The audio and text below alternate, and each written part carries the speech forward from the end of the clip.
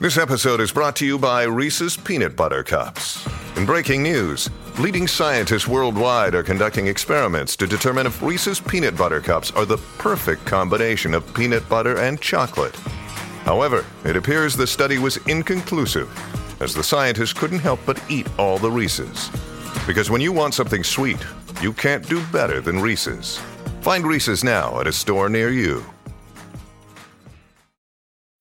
When you need mealtime inspiration, it's worth shopping Kroger, where you'll find over 30,000 mouth-watering choices that excite your inner foodie. And no matter what tasty choice you make, you'll enjoy our everyday low prices, plus extra ways to save, like digital coupons worth over $600 each week. You can also save up to $1 off per gallon at the pump with fuel points. More savings and more inspiring flavors make shopping Kroger worth it every time. Kroger, fresh for everyone. Fuel restrictions apply. Hey, it's Ryan Reynolds, and I'm here with Keith, co-star of my upcoming film, If, only in theaters May 17th. Do you want to tell people the big news? All right, I'll do it. Sign up now and you'll get unlimited for $15 a month and 6 months of Paramount Plus Essential Plan on us. MintMobile.com/switch. Upfront payment of $45 equivalent to $15 per month. Unlimited over 40 gigabytes per month. Face lower speeds. Videos at 480p. Active Mint customers by 531.24 get 6 months of Paramount Plus Essential Plan. Auto renews after 6 months. Offer ends May 31st, 2024. Separate Paramount Plus registration required. Terms and conditions apply if rated PG. Welcome to the New Books Network. Hello, and welcome to Nomads Past and Present, a podcast about nomadism and nomadic peoples around the world and throughout history. I'm your host, Maggie Freeman, and my guest today is Ismael Biyashev. Ismael is a historian of empire and a specialist in Russian imperial and early Soviet history. He received his PhD from the University of Illinois, Chicago in spring 2023, where his dissertation, Beyond Myth and Ruin, Archaeology and Nomadism in the Russian Empire and Early USSR, charted the emergence, historical development, and global networks of the field of nomadic archaeology in the Russian Empire. And that's what we'll be talking about today. So thank you so much, Ismael, for joining me. Thank you so much, Maggie. Thank you so much to all your listeners for having me. I'm very excited to be here, especially as someone who's listened to the podcast before. It's a great pleasure. I look forward to our conversation today. Amazing. I'm really excited to have you on because I think your research deals with a really interesting aspect of a topic that has come up quite a bit on the podcast in the past around what you call in your dissertation the kind of paradox of nomadic archaeology, which is that, there's this fairly widespread assumption and perhaps misconception that nomadism can't really be detected archaeologically. That sort of by definition, nomadism and nomadic peoples, just sort of the lifestyle of nomadism does not leave sufficient material traces to be investigated or to be kind of present in the archaeological record. And so I would love it if you could just talk a little bit about sort of the big picture of this field of nomadic archaeology in the Russian Empire that you kind of discuss in your dissertation. What time period are we talking about? Who are the kind of main figures or individuals who you would say were kind of driving the field of nomadic archaeology? Thank you. Thank you very much for this dynamic question. I think that, like most people who hear me talk about my research for the first time, you've kind of hit the nail on the head without actually asking the question, what is nomadic archaeology and what even do you mean? And I'm happy to talk about that. So usually when we talk about nomadic archaeology today in the 21st century, this is used by professional archaeologists who talk about the kind of day-to-day praxis and how you investigate a site connected to nomadic people. This is historically. So what happens is it's a set of practices. You look at middens and you use GIS to try to plot the comings and goings of herds or something like this. So this is one aspect of nomadic archaeology as it's understood today. I work in imperial studies, and more specifically in Russian imperial studies, and in our neck of the woods, nomadic archaeology was introduced as a concept by a Slavicist literary scholar called Michael Kunichika about 12 years ago. And he basically used it as a kind of a catch-all term when he talked about the ways in which modernist writers in the early 20th century imagined the past of basically Central Russia, what is today Central Russia and Ukraine, and talked about that. So I'm just trying to get at the fact that when I say nomadic archaeology, there is some discussion in the field about what this is. But what I actually do with how I understand the concept is a little bit different. When I refer to nomadic archaeology, I don't necessarily mean just the scientific or science-adjacent practices of field excavation, or just the imaginaries of one group. But what I mean is a wide-ranging set of questions, practices, and even more so imaginaries through which various people at the time in the late 19th and early 20th century, my dissertation covers roughly the period between 1850 and 1920, give or take, how these people used the nomadic past and the imaginary nomadic past in many ways to make sense of the turbulent world that they were living through. What I think made nomadic archaeology especially attractive to people at the time is that, as one historian has put it, the 19th and early 20th century were kind of an age of the question. You have to ask the difficult questions and put one's mind, collective mind, to try to resolve them. And archaeology generally, which was in a global boom at the time, was exciting. Still, there's an aura of mystique about, going up and digging up something material that you can eventually put in a museum. And also it was more accessible than other forms of science at the time. Archaeology, I refer to it oftentimes as a new science of the turn of the 20th and mid-19th century.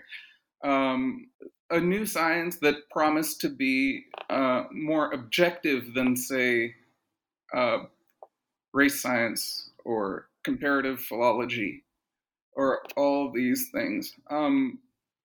So the kind of people that were attracted to nomadic archaeology were various in that they came from different walks of life.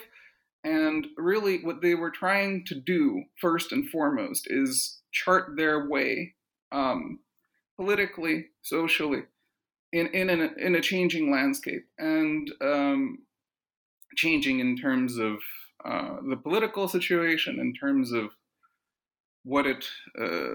how they understood the place of Russia and themselves in an era when empire was first ascendant and then descendant as a political formation, right? And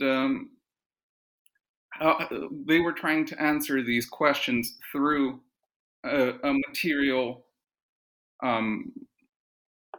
through a kind of material understanding, through a material object, right? So I hope that's a good start. I could keep going. I'm sure you could. So what I heard you say was basically that a main reason that people were kind of drawn to the question of nomadic archaeology was as a means of explaining the present through the past, and that people were kind of perceiving the history of the Russian Empire as one that was kind of rooted in nomadism and in this kind of nomadic past that in turn kind of provided the basis for the eventual Russian Empire. So I guess I'm curious about I'm curious how people exploring these questions or coming to these conclusions, how they were defining nomadism. How did they what did they understand that to be and to mean and to look like? And in turn, how did that seem to kind of refract onto the present? What aspects of sort of contemporary Russian identity were positioned against this sort of perceived nomadic past?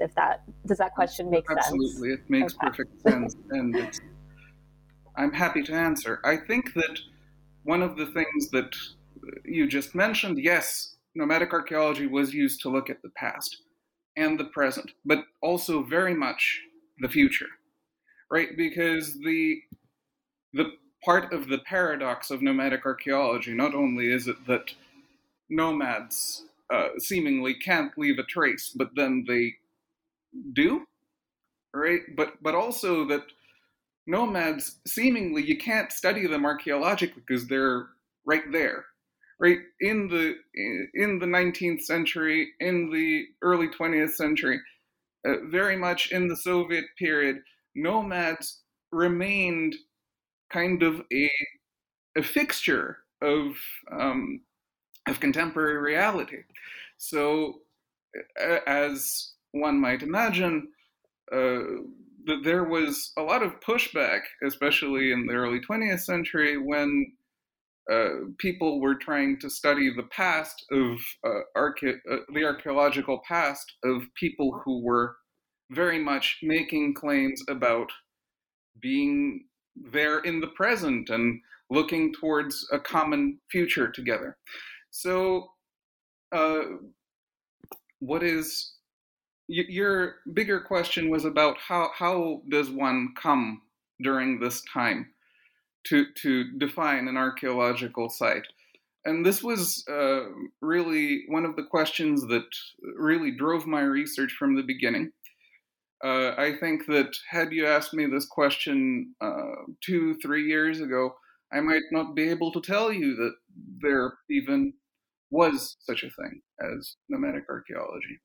So the way that my dissertation is structured to try to answer this question is I looked at 4 comparative studies, or I conducted 4 comparative case studies of sites which were discovered between roughly the 1880s and 1905, who people at the time defined as nomadic. And the process of doing this, what is kind of counterintuitive if you look at it from the point of view of traditional history of science, because it was very situational. The problem, or I guess one of the perks of doing archaeology at the time, as I mentioned, was more of an open field than other sciences. And part of the reason that is because archaeology was very much an auxiliary, perceived as an auxiliary discipline, a new science, and something that you could use to further claims you make in other more established, so to speak, sciences. So a lot of the people who claim to have found nomadic sites, I think it would just be much easier to give direct examples from my research. So there are 4 nomadic sites identified as such at the time in my dissertation.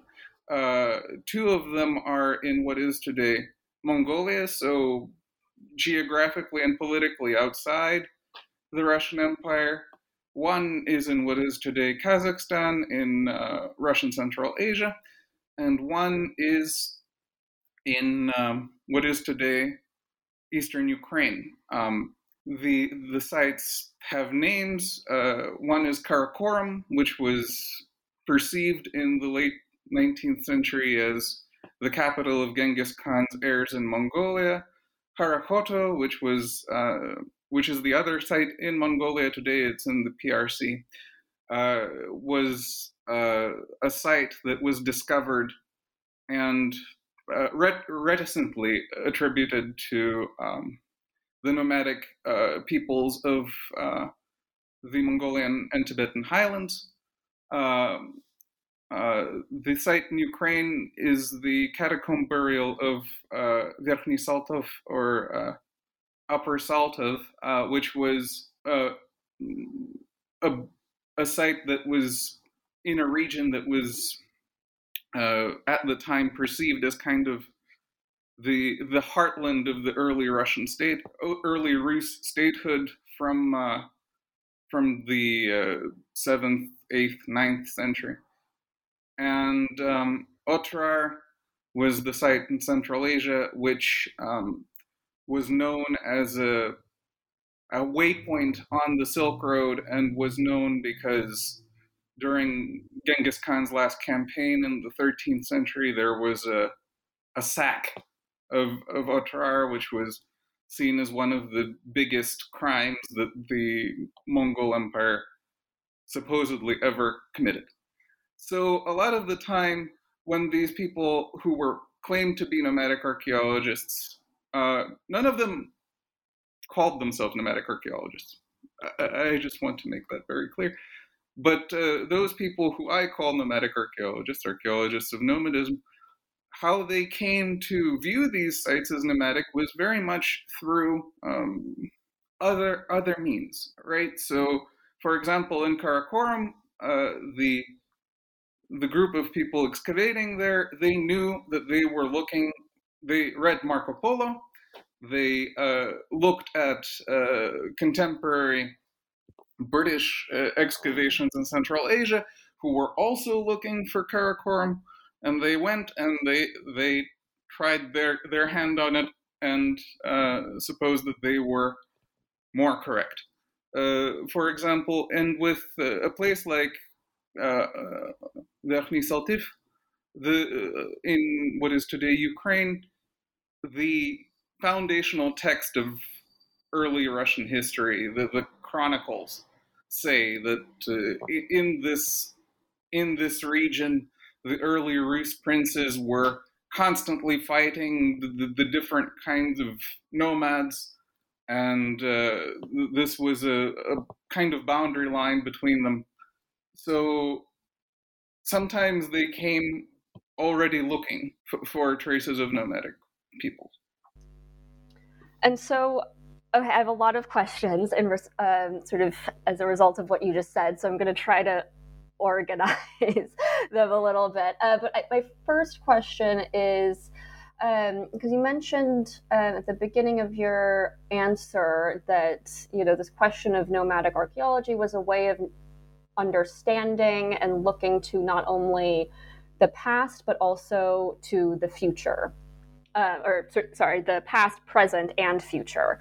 And so I'm curious if, when these people were sort of imagining nomadism and the nomadic past, were they doing so along a kind of, Ibn Khaldunian sort of civilizational cycle, which posits that, all great empires sort of begin with nomadism and then become settled and then are able to kind of create, cities and, achieve kind of great cultures and cultural output and things like that. But then that level of cultural production will eventually kind of lead to a state of overindulgence, decay, and then people fall sort of into this state of like laziness and then those people will be conquered by another nomadic civilization from the outside,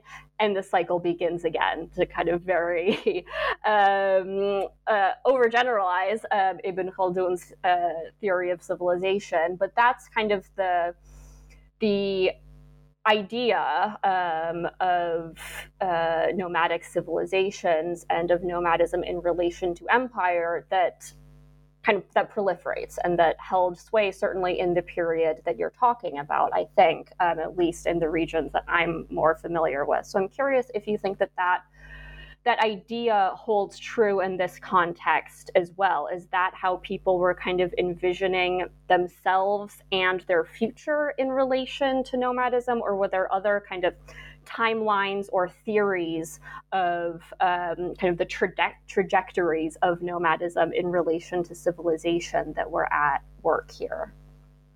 That is an amazing question. Thank you for answering. I'm going to try to answer it. Thank you for asking it. And the answer is yes and no.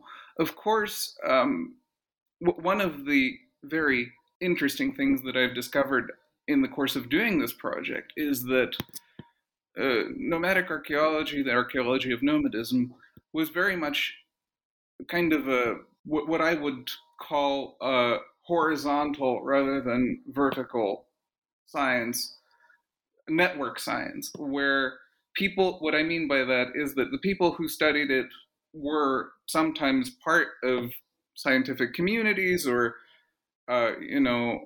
archaeological societies, and sometimes they weren't. Sometimes, like for example, in the case of Karakoram, the people who discovered it all had criminal records. They were, in the eyes of the Siberian regionalists, was their collective name for themselves, but in the eyes of the Tsar's government, they were criminals who had no business, seeing for the state, for example. And at the same time, yes, in the Russian Empire, there were also groups of, say, Muslims and ulama who were trying to make claims about modernity and Muslim modernity through archaeological excavation in Central Asia. Adib Khalid has written a magisterial work on this project called Making Uzbekistan. But so this idea of, they knew Khaldun, and it existed in the zeitgeist, so to speak. But I think of the people that I study, the more pervasive understanding of nomadic culture and how it progresses has to do, of course, with Darwin and the kind of projection of Darwinian theory onto the social organism. To be very blunt about it, they believe that society evolves over time and becomes more complex over time. Becoming more complex means, first and foremost, your relationship to the land and how you produce food. So first there is a tribe and it's wandering, and then it becomes pastoral, and then it becomes sedentarized. Of course, this was kind of the baseline. Not everybody who I study in my dissertation, not all of these groups or nodes in the network of nomadic archaeologists subscribe to the normative, say, implications of Darwinian theory. But they did hold it as one of the basic tenets to help explain how nomadic society functions. Wyndham Hotels and Resorts makes travel possible for all. Whether it's the long haulers looking for a great cup of coffee, a roomier rest for the on-a-whim road trippers, or a place to make summer memories with the whole family. No matter who you are, where you're going, or why, with 24 trusted brands to choose from like La Quinta, Days Inn, and Super 8, your Wyndham is waiting. Get the lowest price at WyndhamHotels.com. Restrictions apply. Visit website for more details. Look, Bumble knows you're exhausted by dating. All the must not take yourself too seriously and 6'1" since that matters. And what do I even say other than hey? Well, that's why they're introducing an all-new Bumble with exciting features to make compatibility easier, starting the chat better, and dating safer. They've changed, so you don't have to. Download the new Bumble now. And so just sort of going off of what you've been talking about the kind of science of nomadic archaeology and the extent to which some of the main figures involved in it were or were not, strictly speaking, scientists. You mentioned the other sources that these archaeologists were drawing on in the pursuit of their excavations. So you brought up Marco Polo, the excavation reports of other archaeologists.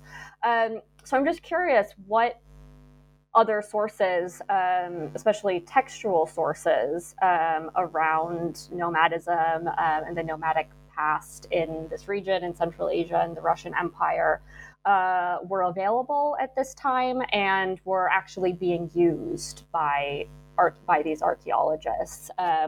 Were their excavations kind of beginning with a textual source, like Marco Polo mentioned specific sites associated with the Mongol Empire? Were they reading, Marco Polo and then sort of going out and seeking specific sites that were mentioned in his writings or in the writings of other geographers or historians? Or how were these, I guess my question is, how were the specific sites, the sites that you mentioned, that you use as case studies in your dissertation, how were they identified as sites of interest, basically? Thank you for your question. I think that, yes, there's, of course, the elements that they were, all of these people were educated people, right? So there is a class element to the study of nomadic archaeology that I don't really make explicit, say, in my own research. But these are people mostly with at least a complete middle gymnasium education. So it would be, so they of course read these foundational sources on more or less on their region. They produced treatises about their region. For example, the same Siberian regionalists who discovered Karakoram's precise location, they had a kind of a complex agenda about studying the climate of Siberia and the natural history of Siberia and the problem of demographics in Siberia and all these other aspects, contemporary inarodцы, or native peoples. So the study of the past was a complex for everyone involved, was a part of a much larger, sometimes competing, sometimes mutually exclusive, but coexisting agenda. The other part of the answer to your question is then precisely that these nomadic archaeologists of nomadism, nomadic archaeologists, were reading each other. There was an institution of archaeological congresses in the Russian Empire. I think from the 1850s to the early 1900s, there was something like 14 of them. And these people would come together and discuss questions. Questions like, how do we understand what is a nomadic site and what is not a nomadic site. How do we differentiate between nomadic burials and non-nomadic burials, right? Suppose one of the commonalities that they all kind of shared is that they understood, like Michael Kunichika says, the scholar I mentioned initially, that there were certain features of the landscape that could be associated with nomads. Precisely the burial mound, or kurgan, for example, right? That was a great indicator that nomads were supposedly here at one point. So they would read each other, and they would congregate and ask questions and try to horizontally, again, exchange knowledge about this. It was very much an ongoing process. Nomadic archaeology at the time was understood as a science which was in the very early gestational stages of gathering information, and a lot of it, at least publicly facing, they said, we're going to gather knowledge now, or gather information now, gather data now, and then make claims about it later. Of course, in practice, that is not what happened. But part of the pursuit of, say, scientific objectivity for a lot of the actors that I study was to claim kind of an analytical distance at the time that they were actually practicing. And so you mentioned, that these excavations were, of course, not without kind of not divorced from a larger political context. And certainly it seems to me that they, especially excavations in Siberia and sort of on what's imagined as being the fringes or the periphery of the Russian Empire, certainly it seems to be the case that these excavations were part of the Russian Empire's kind of colonial expansion.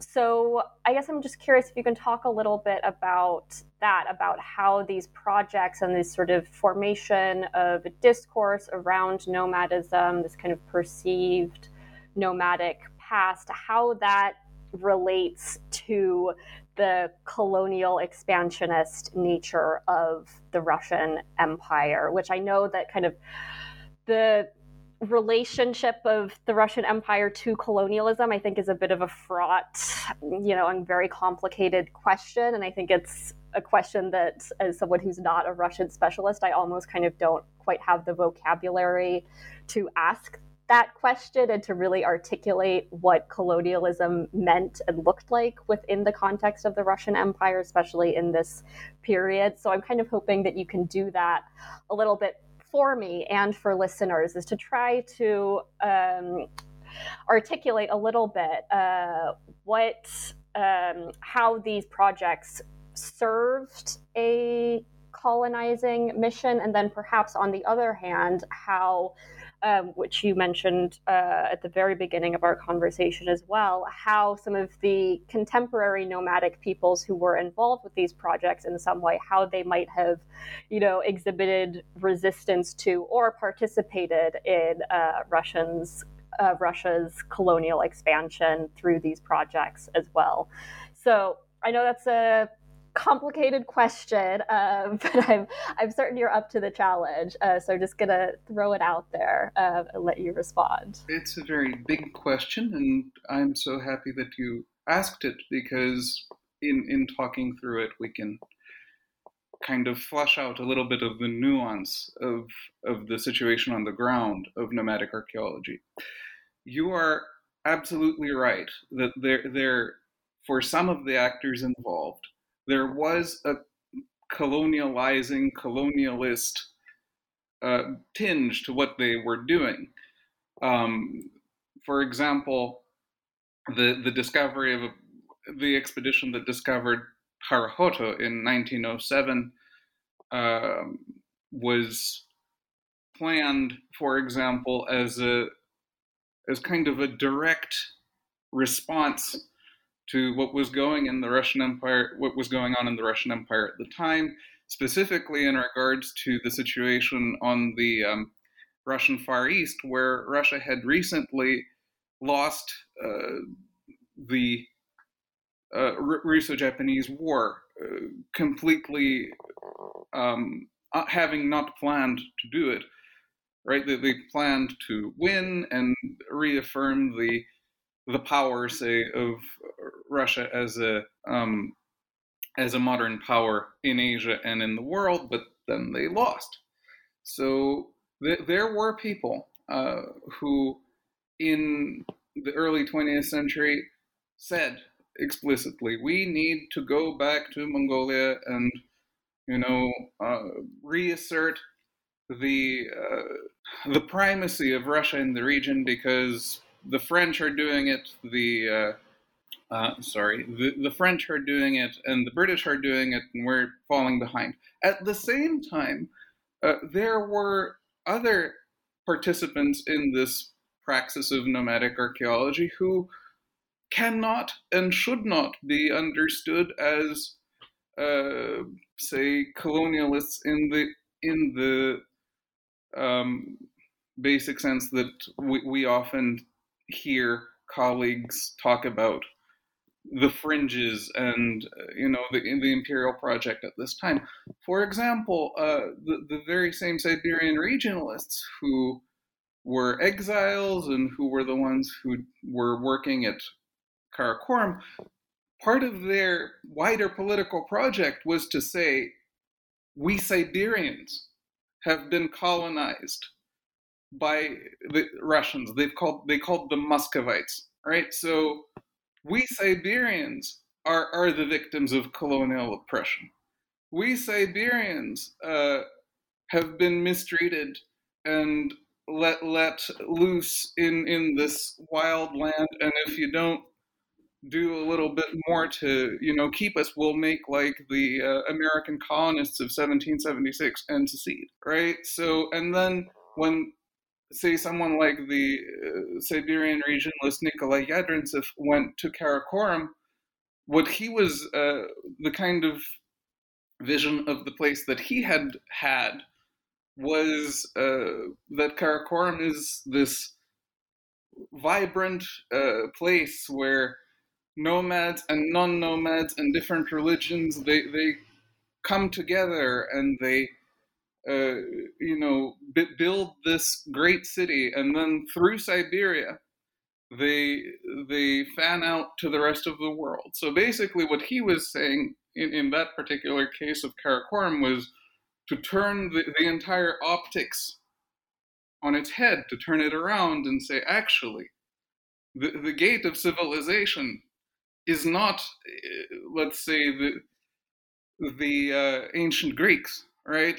It's through Siberia, and we can still ask, he would say, who is colonizing whom, right? At the same time, someone like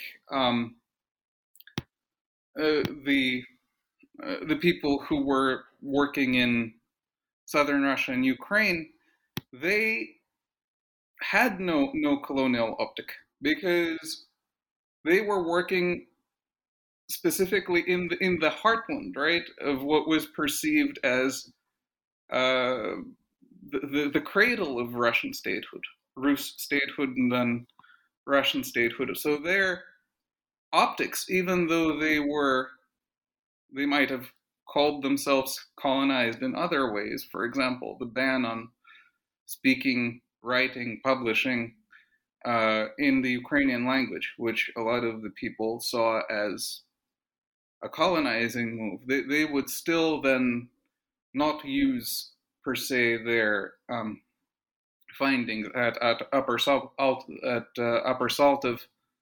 to substantiate this claim.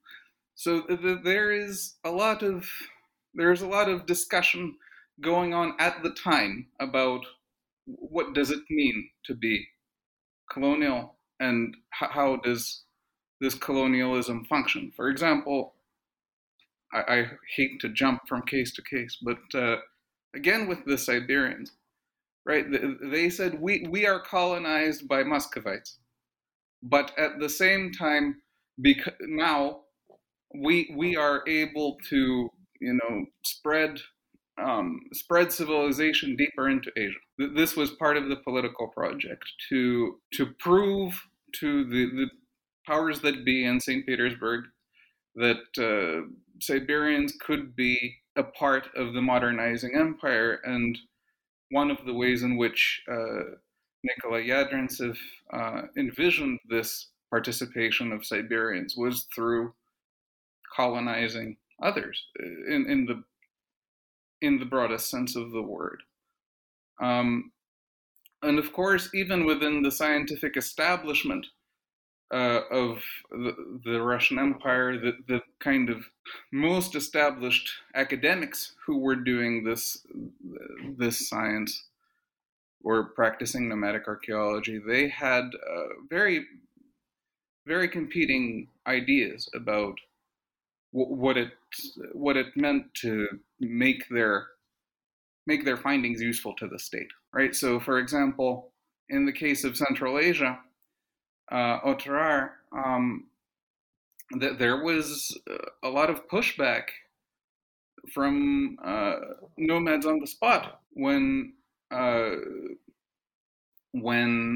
people in Tashkent, for example, were trying to organize the excavations of Otrar. Native people, native Kazakhs, contemporary nomads who were actually based in places like what is today northern Kazakhstan, they refused to participate in this venture because they knew of the excavations, and at the time there was a fledgling native press, and for example in the Kazakh language, and that there is no mention of these excavations in the press, and there's just kind of what I believe is a willful neglect of archaeology per se as a means to make claims about the deep history of the Kazakh people in the region. And we can talk more about why this is. But again, colonialism as an umbrella is present, but the way that it's understood on the spot is very different. I'm so sorry. And so something that sort of stood out to me while I was reading your dissertation were potential parallels to archaeological excavations and research being undertaken in other colonial contexts in this same period. So in the Middle East, in North Africa, in North America, where archaeologists, both amateur and kind of professional, were similarly, I think, interested in these questions of nomadism and kind of trying to detect the nomadic past to the extent possible, and trying to sort of explain the contemporary peoples and civilizations that they were encountering through the lens of this kind of perceived nomadic past. But I've never, and again, this is far from my field of expertise, but I've never really encountered the idea of a kind of dedicated or defined field of nomadic archaeology in these other geographical contexts. So it strikes me that this is perhaps something of a uniquely Russian imperial phenomenon, that it's possible to say that there were archaeologists who were really kind of dedicating themselves to these questions, to these kind of specific questions around nomadism. So I just want to put that out there and get your response to that, and just gauge if I'm correct or not, if you would agree that this is in some ways a phenomenon that was somewhat distinct in the Russian Empire, given the kind of conditions of the Russian Empire specifically, but also ask, to what extent these excavations and the archaeology of nomadism, and like you mentioned, the archaeological congresses and things like that were taking place within the Russian Empire, to what extent these sort of were influential beyond just the Russian Empire. Were archaeologists working in other parts of the world aware of these questions and conversations, participating in them? Were these conclusions and excavations around nomadism taken up by archaeologists working in other contexts? Absolutely. This is a wonderful question, and I think this is a wonderful time for me to kind of clarify and reassert for the benefit of those listening at home that the people that I call nomadic archaeologists seldom, if ever, even called themselves archaeologists, let alone nomadic archaeologists. Right, and this is part of the nuance of the field as I see it, is that it's kind of not there, but it is. Right, the people who I study would not go and say, I am a specialist on nomadism. They would say something like, I am a historian of early Russia, and one of the issues that interests me in early Russia is, are we Greeks or are we not Greeks? Right? Are we Slavs or are we Greeks?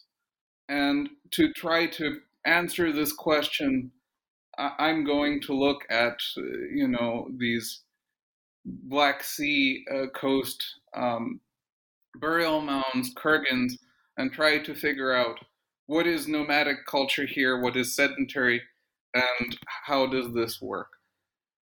At the same time, these were people who, outside of their day job, right, whatever that might be a newspaper editor, or a university professor, or a soldier, right, they very much knew what was going on in other empires and other imperial contexts. How much of an interest in nomadic archaeology and the problem of nomadism in the longue durée is a uniquely Russian phenomenon, Russian imperial phenomenon, I don't think that it is.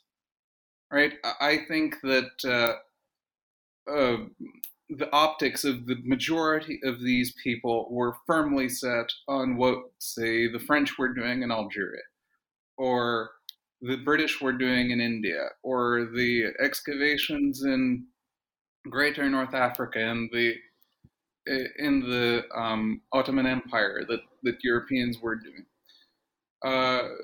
So there was, especially in the second half of the 19th century, a kind of a civilizational, like, this is our Orient type rhetoric, but it didn't necessarily mean what we think it means, in that there was not necessarily this understanding that Russia is unique.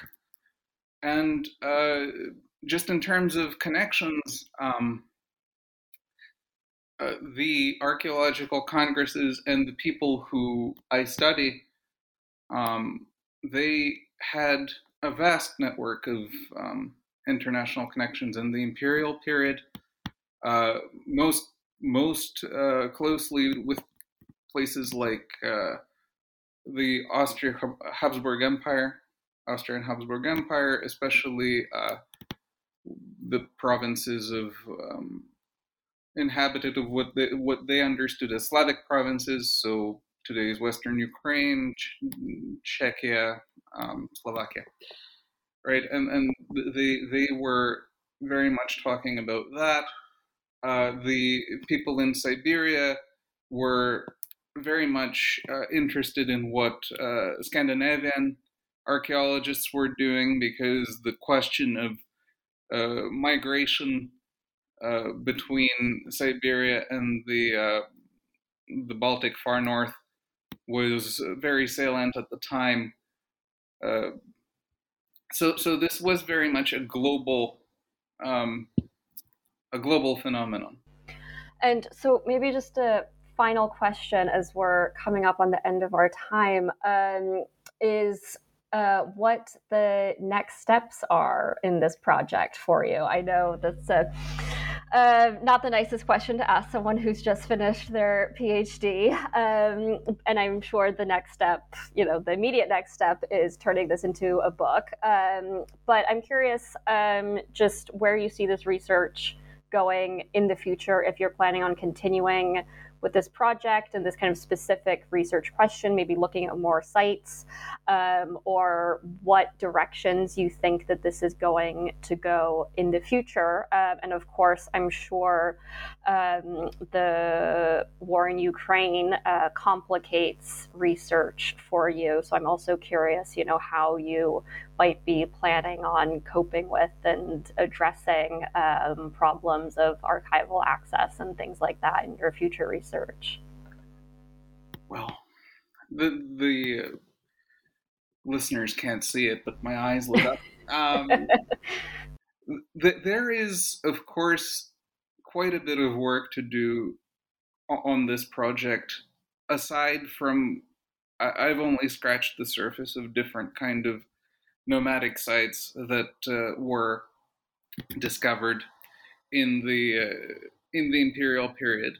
I definitely plan to continue temporally this project into after, say, the 1920s into the 1930s, because a lot of the time, or a lot of the excavations of other nomadic sites actually explicitly happened in the Soviet period as part of state policy of indigenization. I think that listeners of the podcast who have listened before will remember episodes, for example, on the indigenization projects in Mongolia, socialist Mongolia.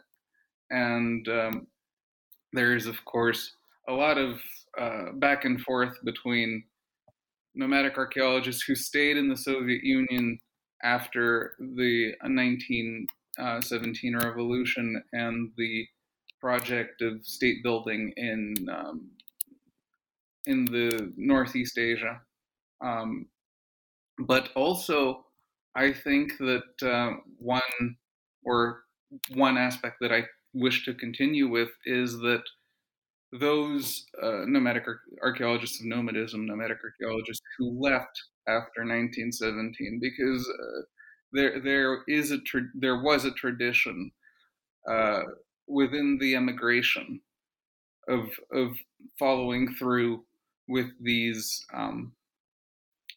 questions and trying to figure out alternatives to how to understand the nomadic past. I think the kind of quintessential project that listeners might be familiar with is the Eurasianists of the 1920s who left Russia and who tried to reconcile also the paradox of nomadic archaeology, but working in the emigration. But at the same time, there were people who left Central Asia to go to the Ottoman Empire, right? Or traveled to the Near East in the 1930s and 40s and continued work from there. And of course, there's quite a bit of work to do on that front as well. I think that this is where I see myself spending a lot of time, as you mentioned, given the inaccessibility for the near future of Russian archives. I've been in touch with archives in Mongolia and the United States and France, Germany, to try to branch out this research. Another kind of big question that came out of this was to try to look at the ways in which the archaeology of the peoples of the very far circumpolar north